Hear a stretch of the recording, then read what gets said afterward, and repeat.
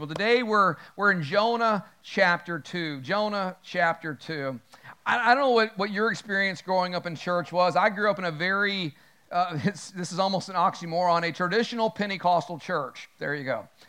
And what it made it traditional is we were very predictable about certain things. Just as we are, we're very predictable at Hope Church. You come and there's things you expect. We're going to have communion at the end of the service. I'm going to preach. We're going to have good worship, and you expect that. But in our church, growing up, one of the things we could always count on was at the end of every sermon, there was going to be an altar call. Can I get a witness? And that altar call was very emotional. It was very long, and God forbid no one responded. It was going to be very long because there's no way that pastor's going home without one person responding. And sometimes you responded out of mercy to the pastor. It's like, okay, fine, I'll come. One more time singing, just as I am, I'm coming, okay, just to let you off the hook. And some have asked, well, why don't you have altar calls here at Hope? Well, used to, we'd always say we had no room for an altar. That was true. But honestly, it's a philosophical thing, and I want to explain that and then tie it into what we're doing today. It's philosophical because, in my view, as a pastor, as a leader, what I saw was we were creating this crisis mentality Christianity. I only need Jesus when I'm in a crisis.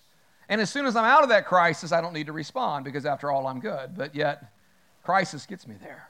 And it's true. There are times we're in crisis, and we need to get there. But it also created a mindset that God only speaks to a few people through His Word. If 4 people respond, those are the only 4 people that mattered that day. The rest, I don't know why you were here, And I believe, and we believe at Hope, that every time you open the Word of God, every time you hear it on the radio, podcast, wherever, can I tell you, that Word of God is for you.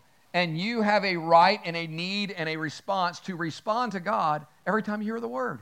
We believe that. We believe that Christianity is not just formed in a crisis. Christianity is a faith that says, I put my trust in God, and over time, He is changing my heart one step after another to become more like Him. And we celebrate that at Hope, and we want you to engage in that here. But yet, in this message today and in this teaching, you will see that it probably sets itself up for an altar call. Because we're looking at a man who is in crisis, who is crying out to God. And honestly, there are those of you today, you came because you are in a crisis. And I want to encourage you today, cry out to our God, because He is rich in mercy, and He has set you up to receive His grace this morning. And I want you to see this as we walk into this story of Jonah. I asked you to turn to chapter 2, but literally we're going to go back to chapter 1, verse 17, just to set it up, because it says this. It says, now the Lord provided a huge fish to swallow Jonah.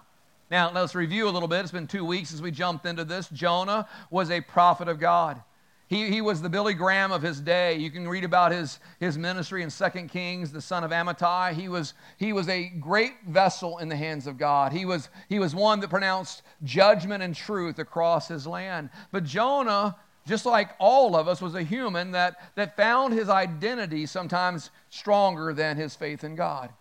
He was a man that found his purpose sometimes got in the way of his obedience, and God asked him to do something he really didn't want to do. How many have ever had God ask you something you don't want to do besides me? Right? And Jonah was asked by God to go and preach to a group of people called the Ninevites. Now, most of the ites in the Bible were not good. Israelites good, a lot of the other ites struggle, and the Ninevites were the worst of the ites. In fact, they were known for their cruelty. They were known that they were vicious. In fact, they bragged about it in their literature, about how when they conquered cities and stuff, what they would do to their foe, even down to the children of the foes. They were vicious in every way. And God said to Jonah, go preach to them that I may have mercy on them and they may repent and come to know me. And Jonah did what a lot of us would do, and that is he said, no, thank you. And he ran from God, knowing that God, you can't run from God, but he ran from God, and he boarded a ship on the way to Tarshish. Some believe it's anywhere between 1,500 to 2,000 miles the opposite direction. He was getting as far away from God as he could, but how many know you can't run from God?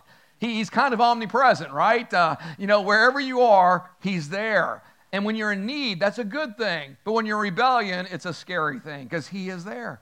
And he's on this ship going, and God sent a storm. How many know that God sometimes sends storms? Okay, let me say it again. How do you know that sometimes God sends storms? I know we're Western Christians. I get it. We like every storm. We rebuke you, Satan. Not every storm is from Satan. Sometimes it just might be your merciful God And he sent a storm. He sent a storm to capture the attention of his prophet because he asked him to do something. When God asks you to do something, he means it. And the storm was so strong that the ship was breaking up, and the sailors feared for their lives, and they threw their cargo overboard. Because remember this, whenever you sin, it always does impact other people. And they're caught in this, and they begin to cry out to their little g gods, "What's wrong? What's happening?" And they realize it's Jonah. And they say, "Who are you?" And Jonah says, "Oh, I'm a prophet of the Most High God. I am a servant of Jehovah, but I'm running from him right now. And sorry, guys, but this is all about me." And they're like, "Well, what are we supposed to do with you?" And he's like, "Well, honestly, you need to pick me up and throw me overboard." And they fall on their knees and like, "Dear God in heaven, if you're real, please don't kill us for doing this, but we're getting rid of this guy." And they throw him over the board, and the seas grow calm. Could be a cool ending of the story, couldn't it? Just right there. But yet God was not done with Jonah yet. God was not done with getting the attention of this prophet. God was not done with carrying out his will through this man. And we see God doing something, sending this fish, literally, to swallow Jonah. Now Jonah's in the belly of the fish for 3 days and 3 nights. And you read this, and you're like, "God, why would you do that?" I mean, do you not think throwing him overboard is going to get his attention? But here's the difficulty. Jonah still was not ready to fully obey God. Jonah still had in him a pride that was still living in rebellion, and God was not done getting his attention. Can I tell you, it wasn't meanness that led God to send the fish. It was actually mercy. He could have let him drown there and say, "Well, that's the end of Jonah." And you know what? We never would have known about his story. But out of God's mercy, he sent this fish to swallow him. Why? Because God will relentlessly pursue everyone he loves, and that includes you. God will relentlessly pursue you to bring you into his will and to know his blessing and his glory. Look, guys, this was not God paying Jonah back for his sin. This was God bringing Jonah back from his sin. And that's a big difference because it happens in us as well. There are times where God is working to get our attention. There are times that God is speaking in that little small voice. But there's other times he's raging in the storm around us saying, "I love you too much to let you continue going in the path you're going on. And if it takes this to get your attention, I love you enough to do just that." So Jonah was in the belly of the fish 3 days and 3 nights. Now, I have to say this every time we enter into this story because some will say, "Well, I don't think that's possible, so I'm not even listening. This is a fairy tale. Forget about it." Well, here's the reality. If you believe in a God that works on this earth and a God who does miracles and a God who worked through his own son to do healing and raising people from the dead, a son who spoke the word and we were created, a God who's coming back someday for us, then we probably shouldn't get hung up on little fish tale because this is not a fish story, it's a God story. And it's absolutely a miracle. No matter, I've had guys try to scientifically explain this. Well, you know, the acid content was only so much and the body heat and, forget about it. Who cares? God swallowed Jonah by a fish only to spit him out. And think miracle, okay? Number one, he's thrown out in the middle of the sea. There happens to be a fish right there waiting on him who happens to swallow him and 3 days later happens to vomit him out in the exact location God wants him to be right in front of Nineveh. Miracle. Can we all agree with that? Yes. Because you don't have to get hung up in this. In fact, in the top 10 of the Bible things that I have a hard time believing, this is not one of them. All right? This ranks very low in the miraculous, but it's a fish story that is actually a God story. So don't get hung up on that, but let God speak to you through the midst of this. Because what we see here is Jonah doing something that we have to learn to do. In Jonah 2:1, he said this, "From the inside the fish, Jonah prayed to his God." Now, I don't know about you, but if I am in a fish that God sent to swallow me, I just might start praying, right? If I'm in a fish and I'm still alive after the first 30 seconds, I will probably start praying to my Lord and my God. And that's what Jonah did. Because what God had told Jonah to do, in fact, what God asked Jonah to do, can I tell you, I don't know that we would have done. It's so easy when you read these stories like, "Oh, Jonah, you should have obeyed." Think about it. What God was asking Jonah to do was speak to the very enemies of his own people. What God was asking Jonah to do was to go against his own identity. I am a Jewish prophet from Israel. and the Ninevites are our sworn enemy, and they would love to kill us, skin us alive, all the horrible things they would do just to show how bad they are. It would be like this. It would be like God speaking to a Jewish prophet in about 1942 and say, I want you to go to Berlin, to the headquarters of the SS, and I want you to tell them they need to repent or God is going to take them out.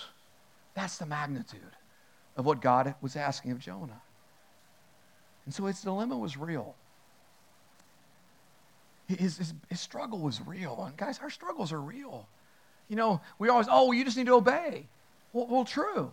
But how many know that sometimes it's hard to obey? It's hard to convince this flesh to say, I'm going to do this no matter what. Because here's what was going to happen if Jonah went to Nineveh.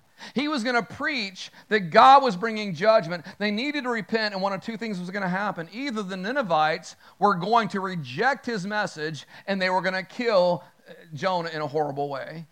Or, in Jonah's mind, worse yet, because he says this later, in his mind, worse yet, he would go, preach repentance, and they just might put their faith in the God on high, and they'd have become brothers of his, and he'd have to love them and have fellowship with them, and one day celebrate with them in heaven. And he's like, God forbid, let them all go to hell. I mean, he just was caught up. He was in that place that God was speaking into his very identity, and yet his identity was stronger than his trust in God, and he said, no. I won't do this. See, God sometimes speaks toward our identity because our identities become stronger than our faith in God. God speaks towards our sense of justice sometimes and says, you know what, I know you feel this way, but here's what I want you to do because I love these people. God speaks to us in times where it challenges us at the very core of who we are, and we're just like Jonah, we're put to that place where we're going to say yes to God or we're going to say no to God, because again, most of us will obey God up to the place where we have to give up the core of who we think we are. Let me give you some examples.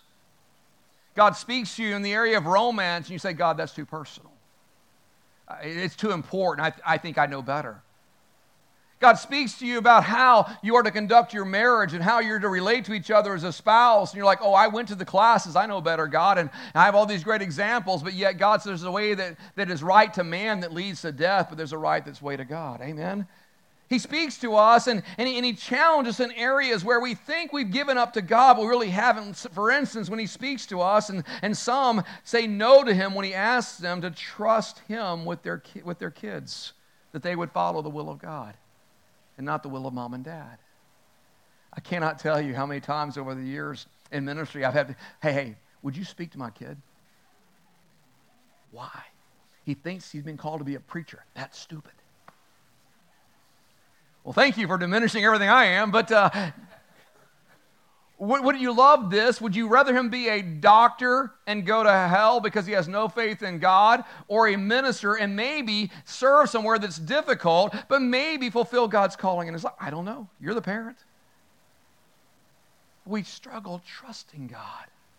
Some of us have a hard time trusting God when it comes to the almighty dollar. We will not give up our luxury to actually sow into the mission of God. We won't tithe because money becomes our identity and the core of our security, and we say, God, I'll serve you in everything else, but I won't serve you there. When the storms come and the rains fall and the things flood and all that, and we're wondering, well, how, God, you've disappointed me, God. You've let me down. No, God says, you never trusted me.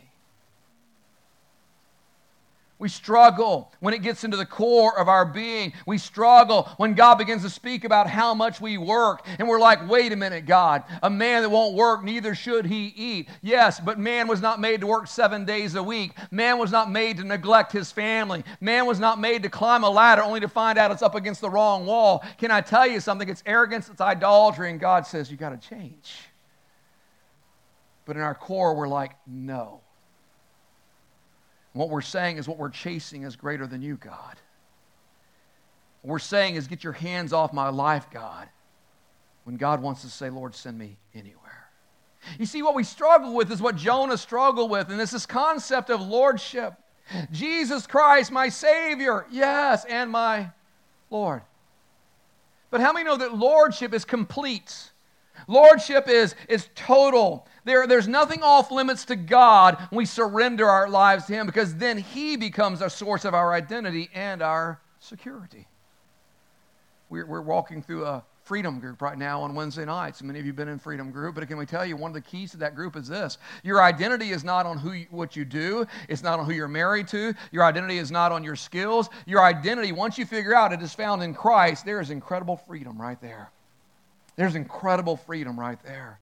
And God loves you enough to pursue you enough to get you to that place where you surrender and recognize that your identity is truly in Him, and that was Jonah's problem. So Jonah begins to cry out to God. In Jonah 2, verses 2 through 4, he said this. He said, "In my distress, I called to the Lord, and He answered me.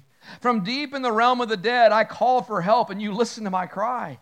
You hurled me into the depths, into the very heart of the seas, and the current swirled around me. All your waves and breakers swept over me. And I said, I have been banished from your sight, yet I will look again toward your holy temple."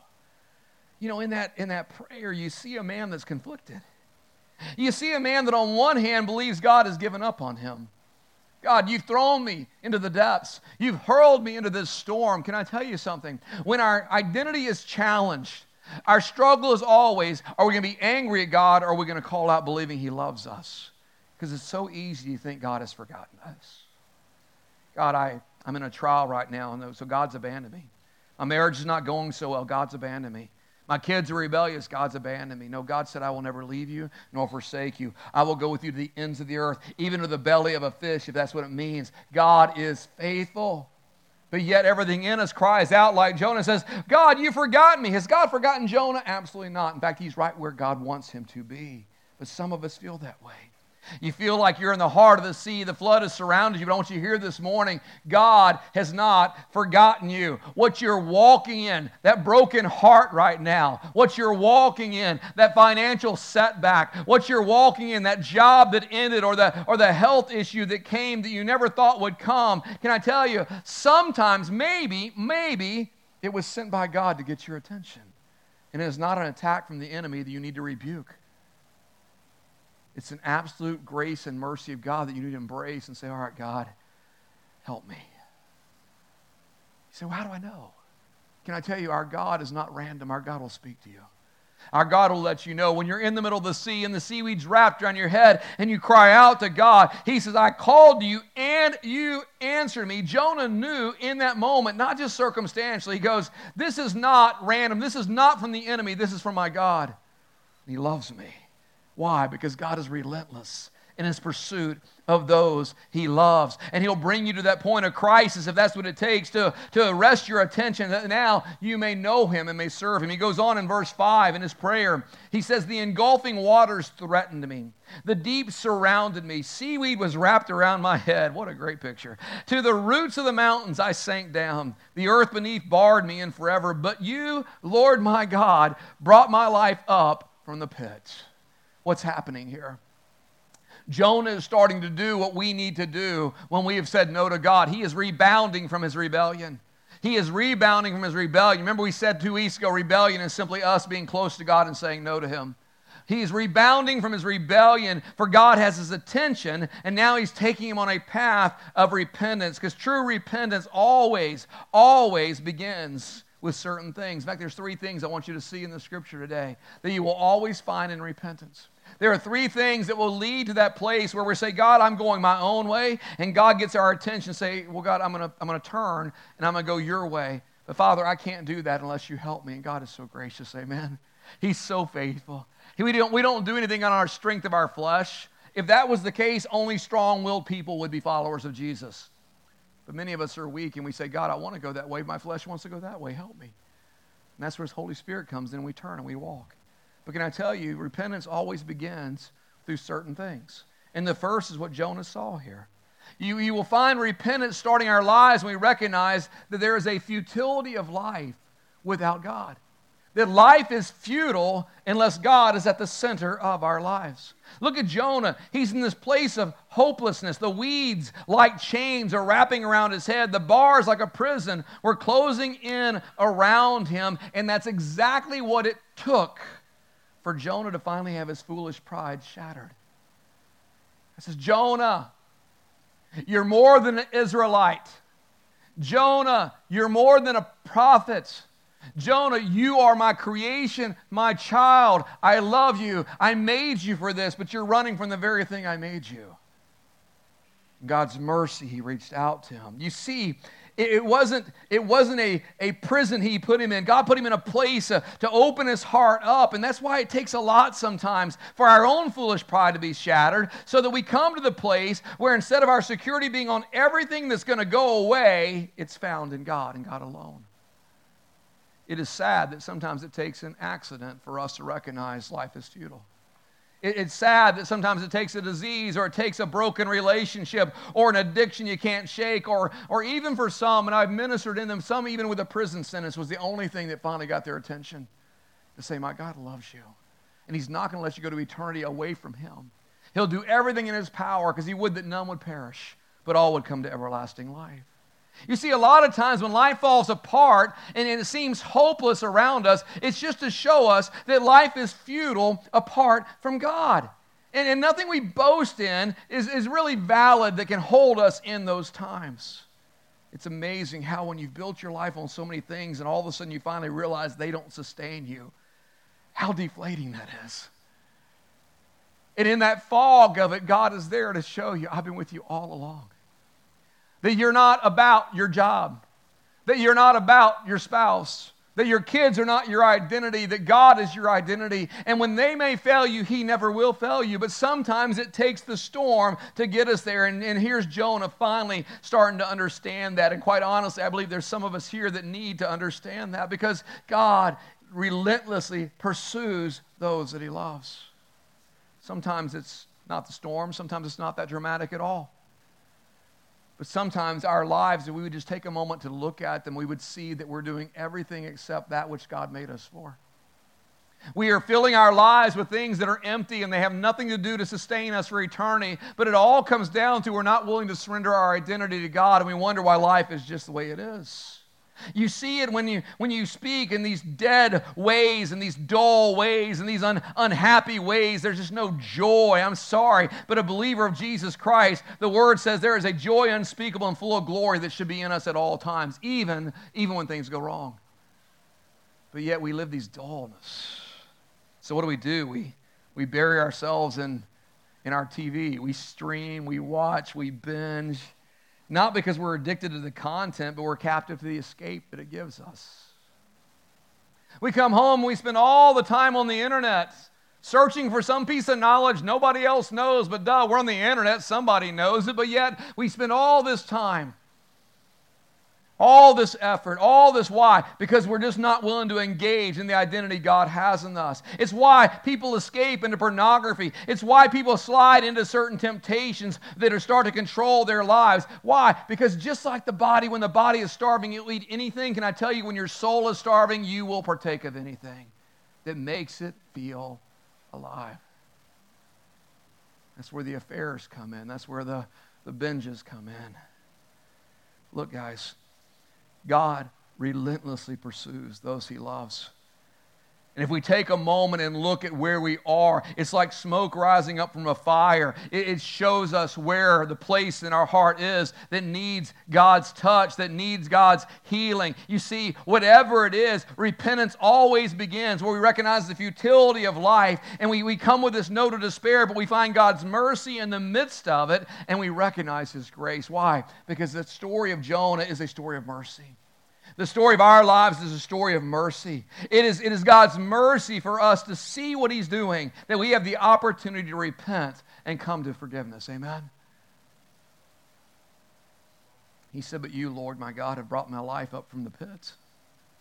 You see, Jonah felt there was no hope, but God was working all the time.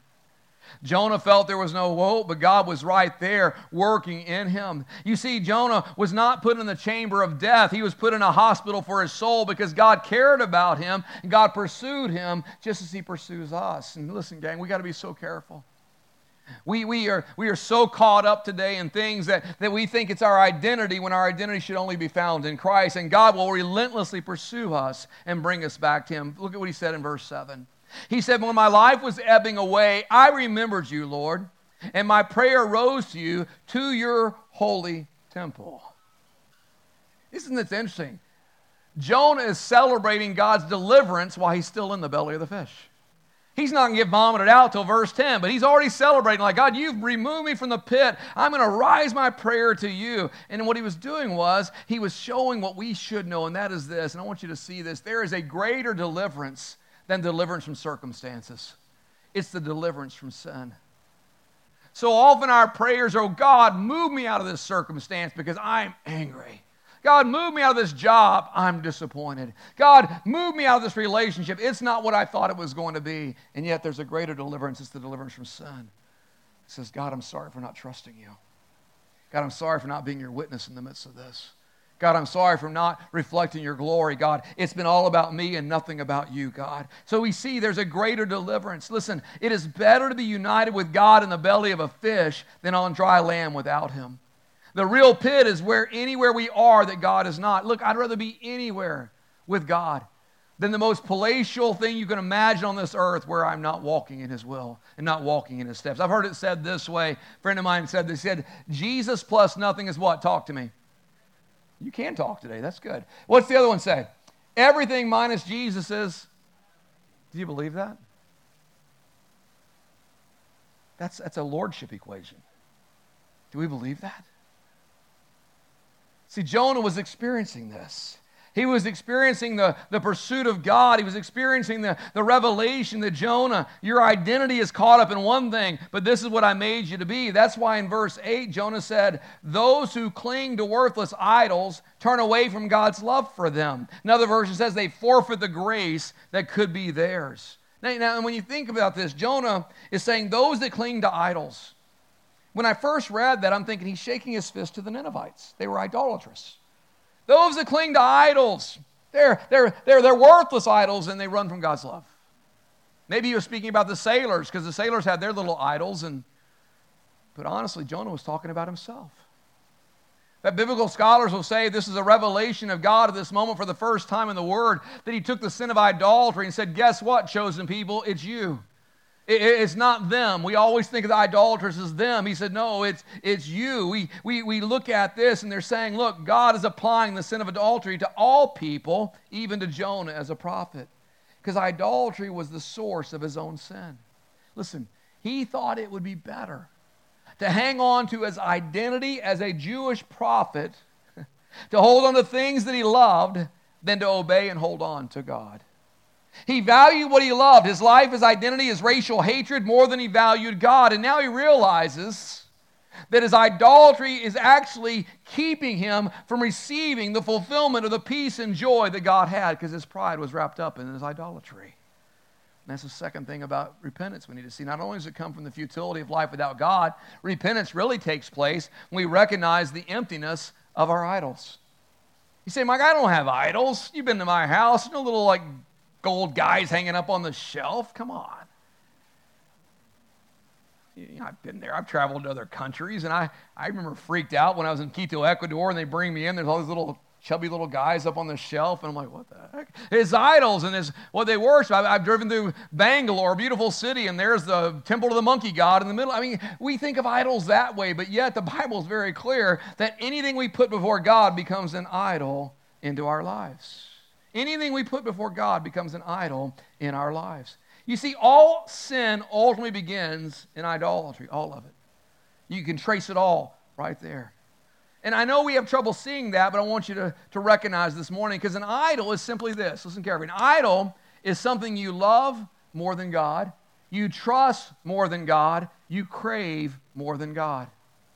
An idol is anything you put above him. It's interesting, the goal of every sermon I ever preach is worship, that we would all worship God together. But that word worship really comes from an English word that's worth-ship. In other words, it's saying we give honor, we serve that which we think is valuable. So it begs the question in our lives then, what is it that's more valuable than God? What is it we can't imagine living without, so much so that we build our whole life to pursue it? Because whatever we make worthy, we pursue. Listen, gang, be very careful right now.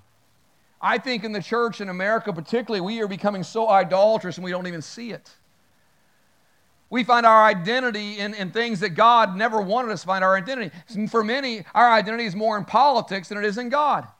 We will fight you over the fact we're a Republican or a Democrat, but we'll never tell you about Jesus Christ as our Savior. We stand because we are from this country, or our heritage is this country, or I am this type of American or that type of American, instead of just saying, I am a blood-bought child of God. I believe we're in a season where God is trying to break the Western church away from the idolatry of governments. Our trust is there instead of in Him. Listen, church, we're walking through this. We're in a time of Jonah. God's not sending a whale, but can I tell you something? We've got to look at our idolatry and say, God, where have I put my trust? Because every root of sin comes from idolatry. Paul said in Romans chapter 1 that idolatry is behind the first sin in the Garden of Eden. Adam and Eve wanted the fruit of the tree of the knowledge of good and evil more than they wanted the God who walked with them. Day by day, talk with them. Gave them everything they needed. But there was something they valued more than that, and it became their idol. It led to sin. So we ask ourselves, what is it we want more than God? One Hebrew word for worship is the word kabod or shabad, which is a weight. It's a weightiness, and it leads us to think, what is it we give more weight to than our God? Martin Luther put it this way. It'll be on the screen. To whatever we look for, any good thing, and for refuge in every need, that is what is meant by God. To whatever you give your heart and entrust your being, that, I say, is really your God. So what do we look for good things? Ask yourself, what is it you cannot live without? You get stripped of your title, you think your world has come to an end. What is it you can't live without? Your career comes to the end, and you've been building this up, and you're like somebody, and that day comes, and they give you the watch that's going to work for about 5 years. You don't get a pension. You walk out the door with a box with your goods, and you're thinking, what was that about? But I built my whole life to get there. What is it you're envious of others because they have and you don't have? What is it that keeps you up at night worrying about losing? What are you bitter about having lost in your life? Maybe it's the kids have moved away, or I'm not as young as I used to be, or some kind of status, and all of a sudden you realize that everything you built your life around is not sustaining. But there's a God in heaven who said you can trust Him always. And He'll not only give you purpose and identity, He'll give you meaning and validity.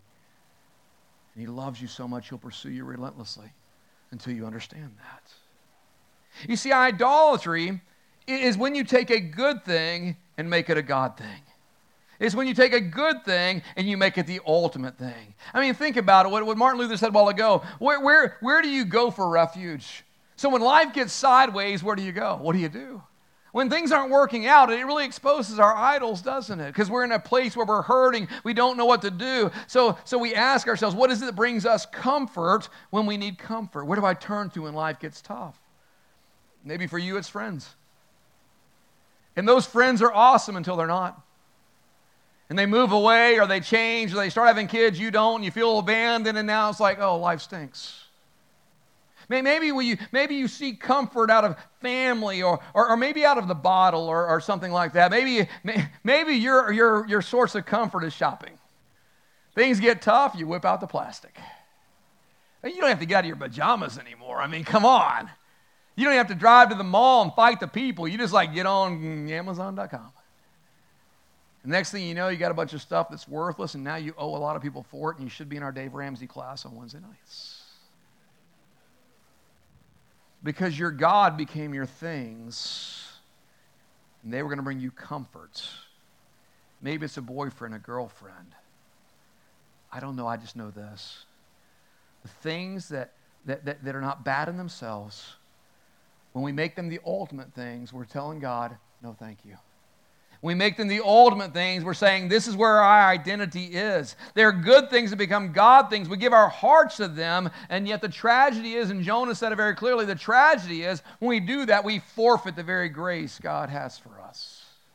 We forfeit the very grace God has for us. I hate that word forfeit.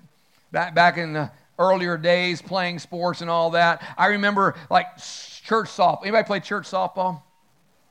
We probably aren't doing that at Hope anymore. But anyway, church softball, you are too competitive. I never forget, you need nine people, and you're there at the game, and it's about to start. Oh, please, can they get there? And they get there, and 7 show up, and you're like, forfeit. And what it means, you lose because you didn't show up. And that's what Jonah was saying. He says, look, the love of God does not cost you anything.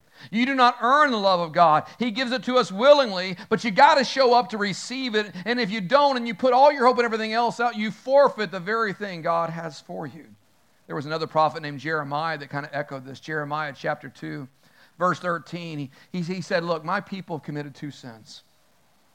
They have forsaken me, the spring of living water. In other words, I will just supply them. I will supply them. I will supply them.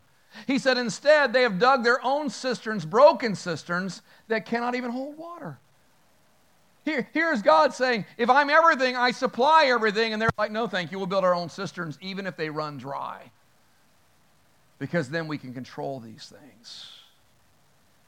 You see, most of us give our lives in pursuit of things that will leave us, or it will leave us scared, bitter, or unsatisfied. We're scared because if we get it, now we got to hang on to it. We're terrified someone's going to take it away from us. Or if we do get it and it disappoints us, now we're unsatisfied. All these things we build our lives around, I tell you, can be gone like that.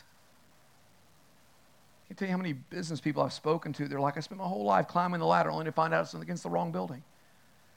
I got to the top and there was nothing there. I climbed the mountain, looked over the top, I'm like, ugh, why did I waste that much time? God loves us so much, He'll relentlessly pursue us, even if it takes a storm coming, and to get our attention, say, you're going in the wrong path. Let me show you what I made you to be, who you are. Your identity is in Him. Because really, idols always disappoint. And either we're going to blame the idol, we're going to blame ourselves, blame the world, or we just might turn to God. And that's what Jonah's doing here. In verse 9, he says, but I, with shouts of grateful praise, will sacrifice to you. What I have vowed, I will make good. I will say salvation comes from the Lord. And that's the third thing with repentance. The futility of life gets us there. The worthlessness of idols gets us there. But ultimately, repentance is real when we recognize salvation belongs to the Lord. That's the message of the whole Bible right there, summed up. Salvation comes from the Lord. It belongs to Him. You know, when you go to work tomorrow, you take your kids to school, or even when you are eating chili after a while and voting anybody except Justin, you're really walking among 3 types of people. You're either walking among irreligious people that just don't care. God is not their God. They're not worried about it. They don't believe in anything. They don't need salvation. I'm good because I'm a good person. I like puppies and all that good stuff. Or you're walking among religious people that they believe salvation belongs to them because they're good. I'm a moral person. I'm better than you. I won't say that, and that makes me better than you. Or you walk among gospel Christ followers who recognize and understand salvation belongs to the Lord. There's nothing they've done to deserve it. There's nothing they can do to earn it. There's nothing they can do to prove they're worthy of it. But yet God has given it to us. Why? Because He deemed us worthy. Listen, it's what we call grace. It is the undeserved gift given to us by an unobligated giver. God did not have to do what He did, but He did it anyway. Out of His grateful love, He sent His Son Jesus to our lives. And that grace begins to produce in us what Jonah needed. That grace began to produce in us what God was trying to get into Jonah's heart. In fact, there were 3 things He was trying to produce, and Jonah got 2 of them right. He was trying to produce in Jonah, number 1, humility. Number 2, confidence. And sadly, most people only get 1 or 2 of those things. You know, there are a lot of people that want to come to Christ and they have humility. Like, I know I'm messed up. I know I'm a sinner. I know I am worthless, but they have no confidence that God loves them. And that's why we need to share the gospel. Then there's those that are confident, but they have no humility. I know I need to be saved, and you know what? I'm worth it. I'm quite a catch. If God gets me, man, He's going to be blessed. But there's no humility at all in their lives. In Jonah, God got his attention to say, look, Jonah, humble yourself here. I'm the God that created you. I'm the God that called you. I'm the God that made you. And I'm the God that asked you to do something. And I was going to bless you through this, Jonah. And you need to humble yourself, but you also need to have confidence that I am with you. No matter what happens, Jonah, I'm never leaving you. I'm never forsaking you. Listen, guys, we've got to recognize the grace of God comes out of humility and a confidence. I can't do anything for God to love me, but yet He loves me anyway, and I trust that. That's why the gospel is so critical to us. I want you to read this. A long time ago, I came across this. I didn't write it. That's why it's so good. It says, the gospel is news of what God has done to reach us. It's not advice about what we must do to reach God. That's the gospel. Religion says, reach God. Go for it. Do your work. Be steadfast. Then somehow God looks at you. No, He says God did everything. And the gospel is the good news of what God has done to reach us. And it puts us in this weird paradox. The second thing, it says this, and that is that the gospel reminds us that we are more flawed and sinful than we ever dared believe. Hi, I'm Mike. I'm a sinner. I really am messed up, but God saved me by His grace. That's my story. I'm sticking with it. But at the same time, I'm more loved and accepted than we ever dared hope at the same time. So on one hand, we see our sinfulness, but we also see the love of God for us. And it leads us into repentance because salvation belongs to the Lord. But there's a third thing that God wanted out of Jonah, and this is where we're going to end it today, and that is this. Unfortunately, Jonah didn't get this. The third thing that should have come out of that grace experience was that a passion would develop in his heart. A passion, a love for God, and a grace and generosity toward others. See, Jonah doesn't get that. He's going to emerge from the belly of the fish. He's going to get spit out, vomited out on the shore. He's going to surrender to God and say, fine, I'll go preach to the Ninevites. But if you knew his heart, he still hated them. He was still bitter toward God. He was religious. He's going to obey because he doesn't want to be sent back to the belly of the fish. That's like a believer. It's like, well, I'm going to serve Jesus because I don't want to go to hell. That's not a good reason. I'm going to serve Jesus because I want to go to heaven. Even that's not a good reason. I serve Jesus because He is the King of kings and Lord of lords. He's the only one that can save my soul and the only one who has a relationship with me through the Father. You see, the picture of most religious people is they know it's stupid to run from God, but in their hearts, they've never learned to love like God loves.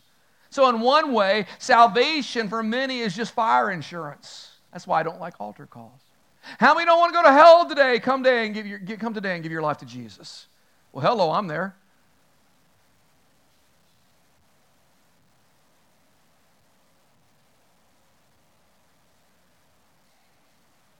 The picture of religion captures in this place where what we're saying to God is we recognize the stupidity of idolatry. We'll surrender that, God, but yet it's got to go to that next place.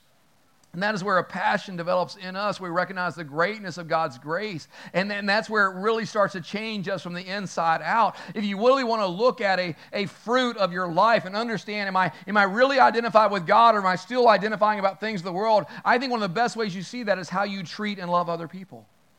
If you still live with a they, then you've not surrendered your heart to God. You're still defending your identity because I'm not they. And it leads nowhere. It doesn't bless God at all. You see, when we come to God and we surrender to His Lordship, He begins to work in us and through us to now we start loving the things God loves and doing the things God does. And now we start seeing people differently, not because they're different, but because we see them as they are our brothers and sisters in Christ. They are a child born of God, and they have everything to know and need the love of Jesus, and we're supposed to let them know that. You see, God's just not after our obedience. He's after a whole other level of obedience. He's after much more than just that obedience because I'm grudgingly saying so. And that's why you have to read Jonah in two different ways. Our first sermon 2 weeks ago, I said you got to read it as I am Jonah. And you got to deal with that and say, where am I saying no to God? Where am I allowing other things to stand in the way of saying yes to God? That's part of it. But there's a second way to read Jonah, and this is what we're going to close with and pray here, and that is this. You need to read the book of Jonah saying, yes, I am Jonah, but you need to read it also by saying, but Jesus is found in Jonah. Jesus is found in the story of Jonah. You see, Jonah was cast out into the sea, and the sea became calm, and he was swallowed by a fish and taken down to the depths of the ocean, and 3 days later he was brought back to the land of the living. That's Jonah. But Jesus also was cast out into the ocean of God's wrath when he went to the cross. And the tempest of God's anger against sin came against him, and it became calm. He was in the heart of the earth for 3 days, and like Jonah, then he was resurrected. The difference between Jesus and Jonah is very simple, that Jonah went through all this involuntarily because of his disobedience, but Jesus voluntarily gave his life up out of love for his Father and love for us. Jesus did everything right. Jonah did everything wrong. I mean, think about it. Jonah ran from his enemies. Jesus ran to us. He would that none would perish, but all would come to everlasting life. Jonah was on a mission of revenge. He hated the Ninevites. If I don't tell them, they can't repent, therefore they're doomed. But Jesus came on a mission of rescue because he loved us. Jonah was all about his own self-protection, but Jesus poured himself out in self-sacrifice, and that ought to move us to repentance. It ought to move us beyond our idols. It ought to move us to the place of now God has our full attention and he truly is Lord of all. Because you see, when we see this truth, when we recognize ourselves in it, when we look through the window of God's Word, looking at Jonah, it brings to that place where repentance comes because our God is good. Like Paul said, it's out of the kindness of the Lord that leads to repentance. God will relentlessly pursue those he loves. For some of you today, the crisis you're in, the brokenheartedness you're walking in, the upside downness of the world, whatever you want to call that, you need to stop shaking your fist at Satan and stop being angry at God and take a moment and say, God, what is it that you want me to see? What is it that I've made an idol, God, that, Lord, you love me too much to let me worship that idol? God, what is it that, Lord, I'm just not getting? God, what is it that's standing in the way of me fulfilling? God, not just my purpose if I have something to do, but what is standing in the way of that relationship with you that now is to be lived out in the relationship with everybody else, God? Because if it's my identity, God, you'll attack it. God, if it's my finance, you'll attack it. If it's my marriage, God, you'll let me struggle. If it's my kids, God, you hear, God will attack idols. My identity so long ago was wrapped up so much in you. Who are you? I'm the pastor of the church. And it becomes such a strong piece of my identity, literally God allowed that to be taken away from me for 3 years. The most liberating, painful 3 years of my life, because when your identity is attacked, how many know that hurts? But now every day I thank God. Because now I can love you and love the community. And my identity is not whether I'm your pastor or not. My identity is I am God's child, made in his image, greatly loved by him. And I'm going to have good days and I'm going to have bad days. And you know what? His love is consistently perfect in all those ways. And it frees me up to love people, even those that are far, far from God. You know what? I'm not angry at sinners anymore. Because after all, a good pastor is angry at sinners. I mean, angry sinners in the hands of an angry God. Come on. No, I'm angry at the sin that keeps you from being in a place where God will show you a love you've never experienced. And I want you to overcome sin. I want you to see God's work in you. So let me ask you this, and we're going to pray. Where are you in this story? Are you running from God? Have you surrendered your life to him? Have you come to that place where you're willing to say, enough? I'm done. I'm done running. Are you so caught up in an identity that to let that identity go would be like dying? Or are you willing to say, God, today I am yours. Blood bought, 100%, all in. The choice is ours. Jonah could have avoided a whole lot of mess if he'd just gone to Nineveh. But like Jonah, a lot of us have chosen not to go to our Ninevehs. And we're caught up in it. And unfortunately, other people are caught up in it also because our sin always affects others. But we can make a choice today. We can not just sing, I surrender all. We can actually do it. And say, God, you're everything. I need you.